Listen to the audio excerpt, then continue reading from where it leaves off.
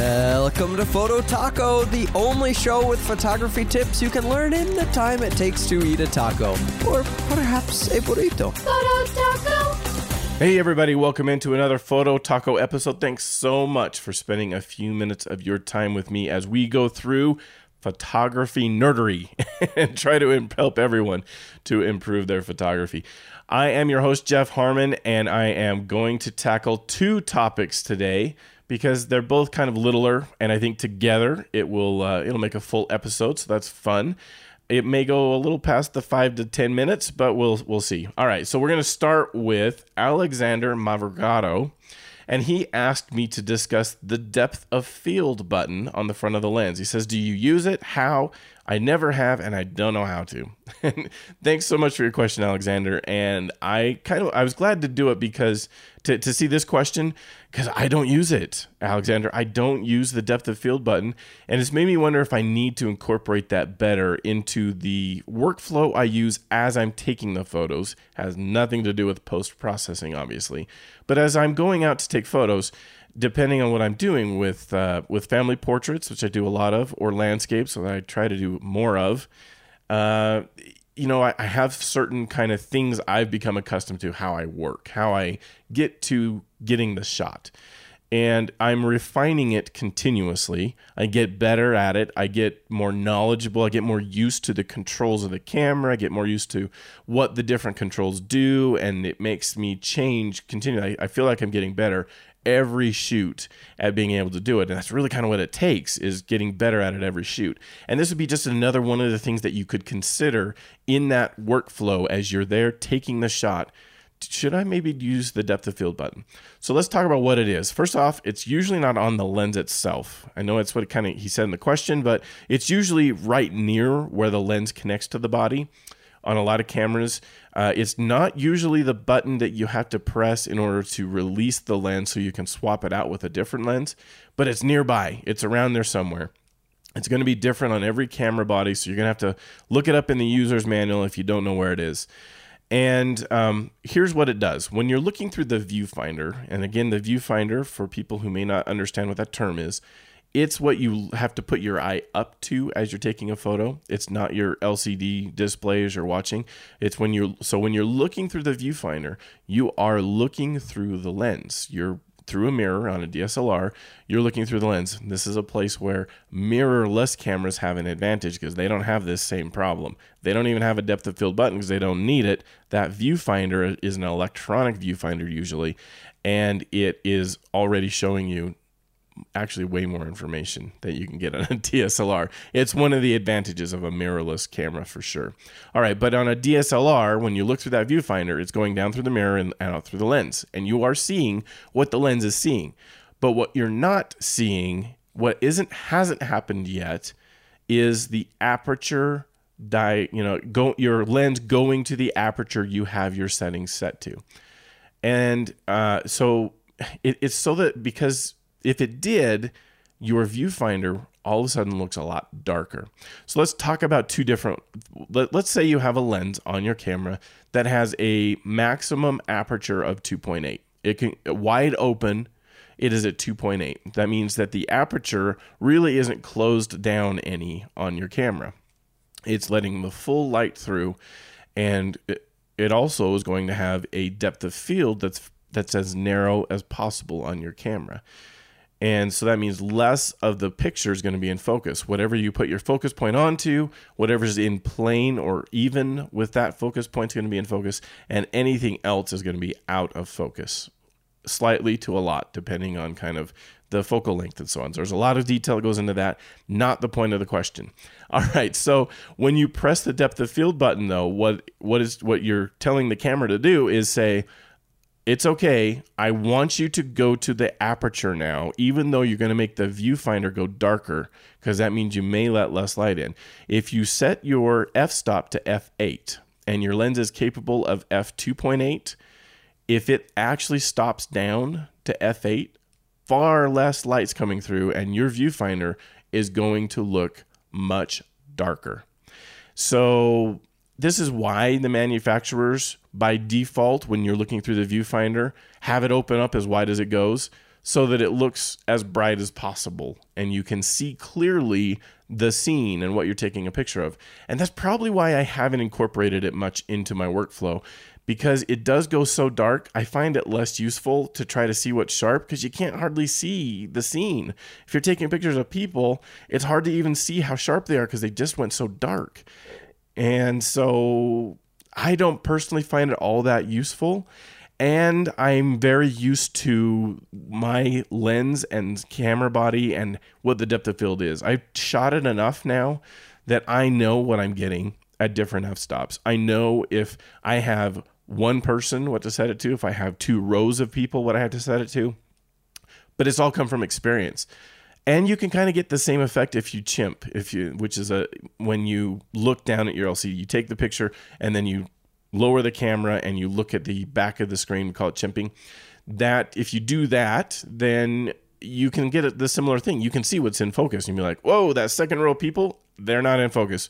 Better lower the aperture or raise the number of the aperture a bit more so I get more depth of field and can do it. So I guess maybe that's why I don't use it much. It's not something that's muscle memory for me at this point. I haven't incorporated it there.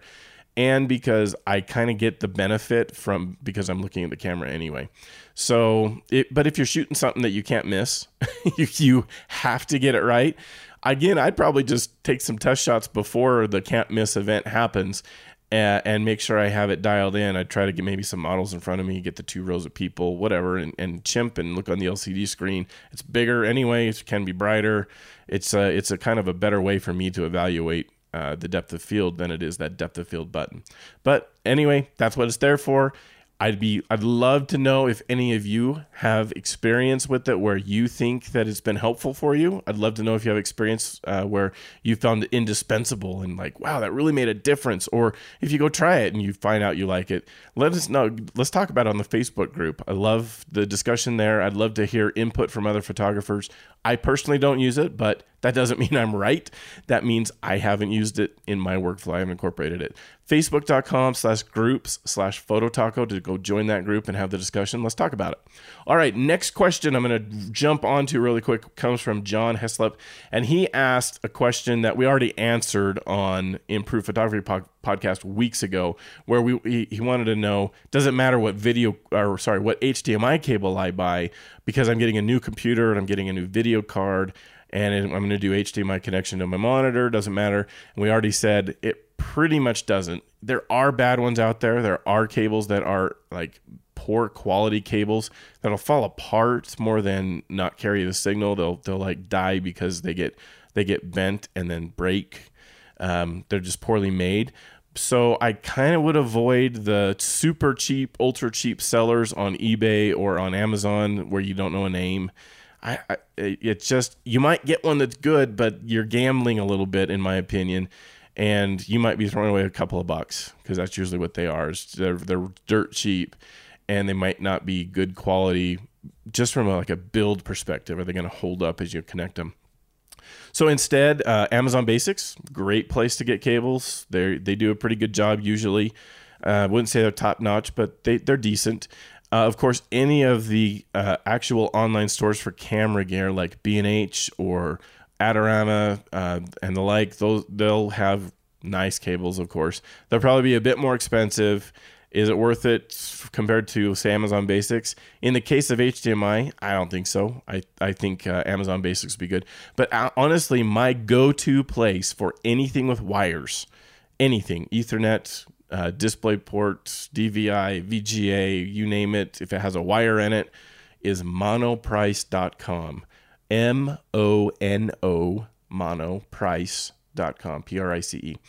And they have great stuff. I've been super happy with their stuff and buying cables from them for years now. Never had one that didn't work just out of the box.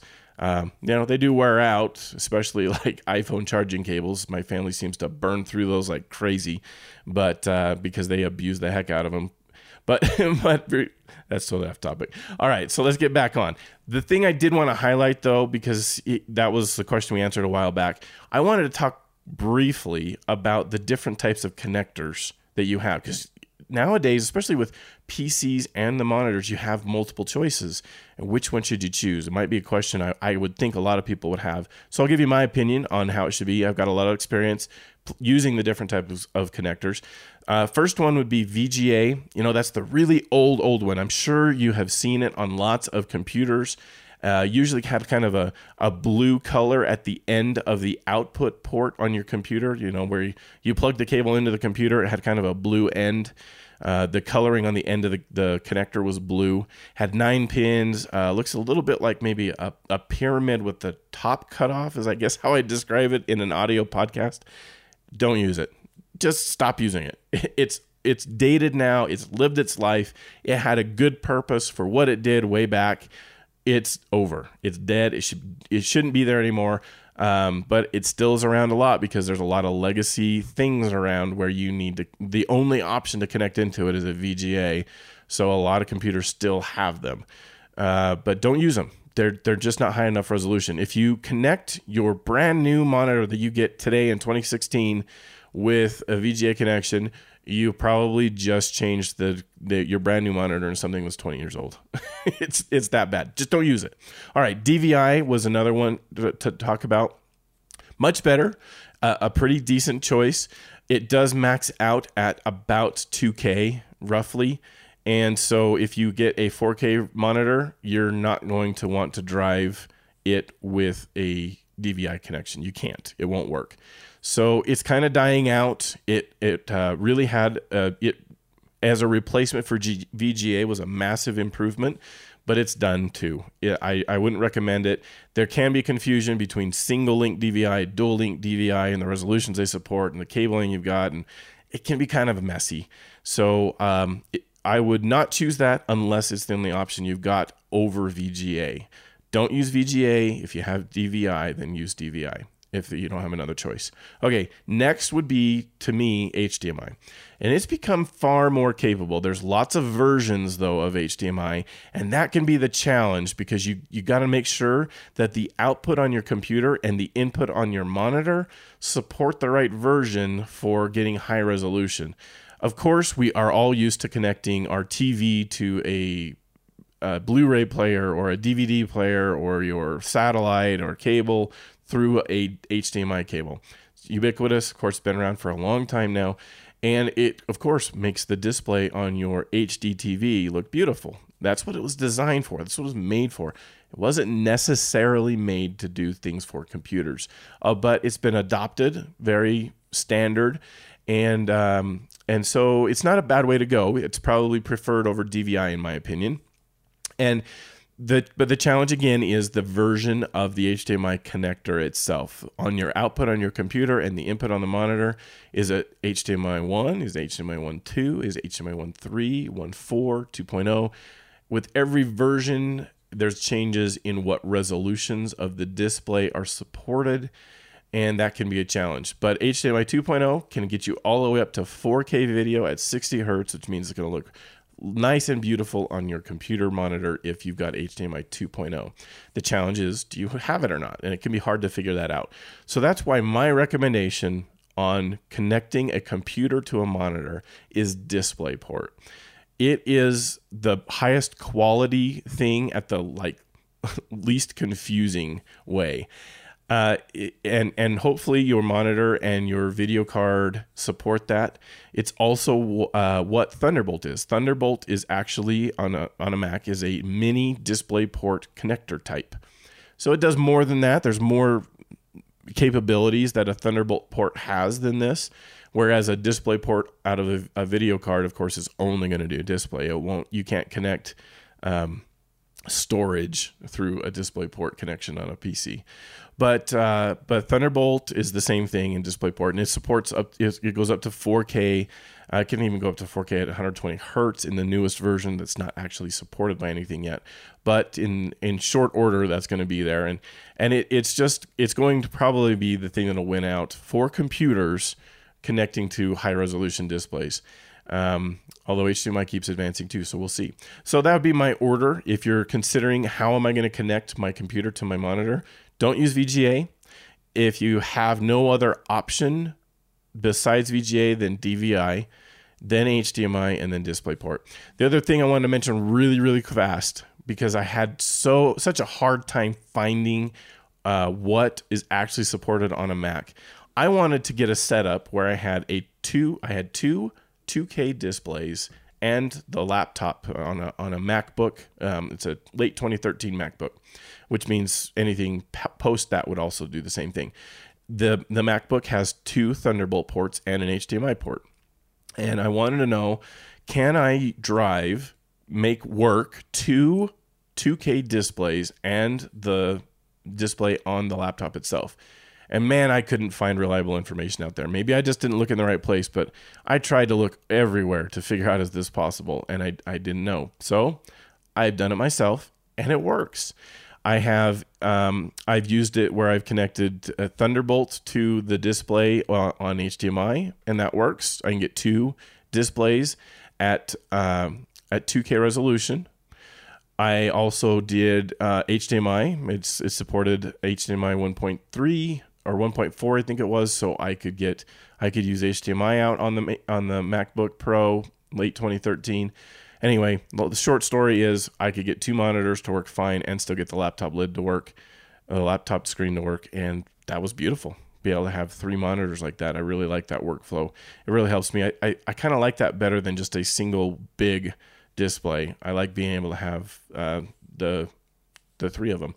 So there you go. I just wanted to share that with you on that question. And that's it for this week. Make sure you check out the mothership over at improvephotography.com. Constant articles out there that are really helpful, especially if you're just getting into photography. That's a really good place to get started. Get some information about all these words that photographers use that are so confusing. And check out Photo Taco too. Lots of past episodes that will help you define some of those words and what they mean. And check out Improve Photography Podcast and Portrait Sessions Podcast. Another couple of really good podcasts that we nerd out on photography a lot. Portrait Sessions, of course, focuses on portrait photography. All right, that's it for this week. We'll see you in 7 days. Photo Taco. The views expressed on this program by independent hosts, guests, and callers do not necessarily reflect the views of Improve Photography LLC or its advertisers. Some links mentioned on this program are affiliate links where permission reserved. Olé!